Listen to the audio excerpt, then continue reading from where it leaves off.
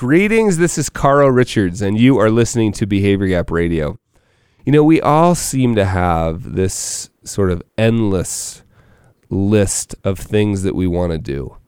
You know, fun things that we want to do. Our options seem to be relatively endless in terms of the way we would spend our money, our time, and our energy when it comes to fun. You could think of something like your bucket list, you know, that list of things that you want to do before you die, right? Every one of those probably have some dollar amount associated with doing them, but they certainly have time expenditures and energy expenditures, right? They're going to cost you time and money. You could also think about something as simple as, what are you going to do this Friday night?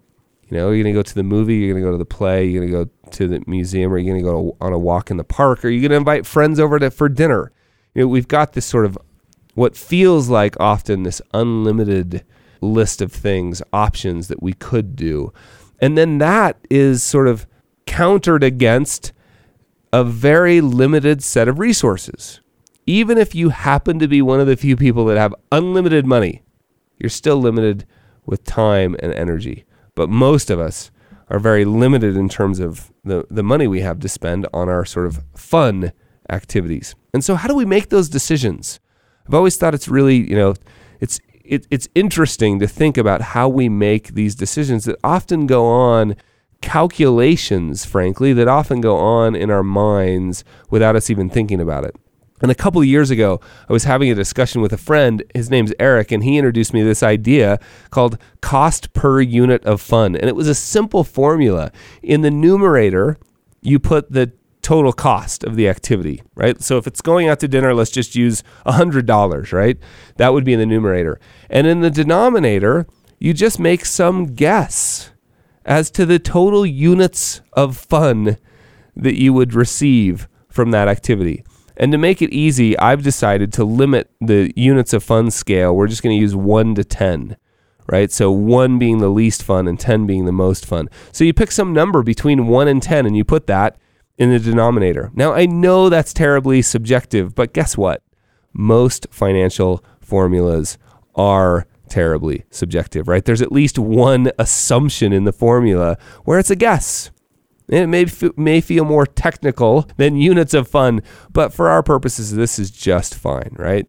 So in the numerator, we have the total cost, and in the denominator, we have some guess between 1 and 10 on the units of fun that we would receive from the activity. I have found this formula to be incredibly helpful, right? It's been really valuable, actually, as I've compared things. I mean, let's use a really crazy example. You have this car that you love to drive. I mean, let's say it costs $50,000, and you can't imagine having more fun than driving that.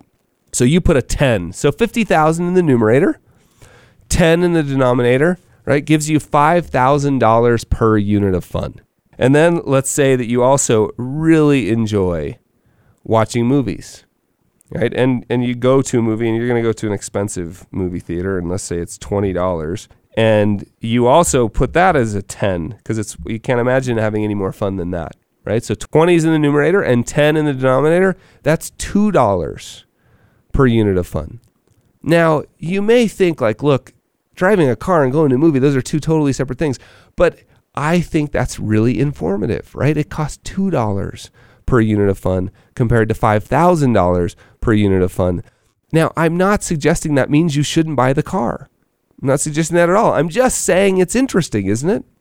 Right? It's interesting. And one of the more valuable uses of this super scientific formula that I've developed here, cost per unit of fun, has been for me eating out versus making food at home with our family. We have found over the years, if we calculated it, it was much more enjoyable, much more fun per dollar spent. In other words, our cost per unit of fun was much, much lower to just making dinner at the house. It was more fun, and it cost us a little bit less. So the numerator was lower, and the denominator was higher. Right? So in the end, our cost per unit of fun staying home and making dinner at home was much lower than going out to dinner as a family. Now, I'm not suggesting that's true for you at all. I'm just suggesting it's definitely true for us. And in fact, one more little note about this formula. I'm just suggesting it's definitely true for us right now. Right? That may change in the future. which is why we'll continue to calculate this on the back of a napkin, right? We'll just pull it out and say, hey, how much fun was that?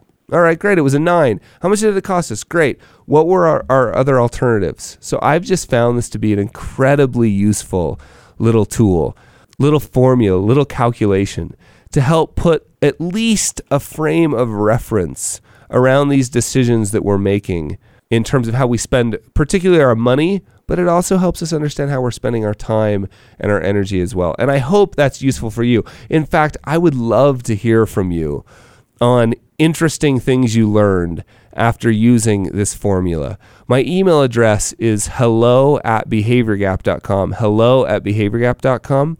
I'd love to hear stories or examples on how you used it. Also send me, I'm well aware that this has limitations. Of course it does, right? But if you run into some, I'd love to learn about where you found limitations with this formula too. And in fact, I know there are many of you out there that are far better at math than I ever will be and developing formulas. If you run across a better way to calculate cost per unit of fun, with the caveat that it's got to be simple, if you run across a better way, I'd love to hear about that too. With that, I hope that you find this useful as I have. In fact, the more I use it, the more valuable it becomes, just as a quick tool to give me a frame of reference on how I'm spending my money, my time, and my energy.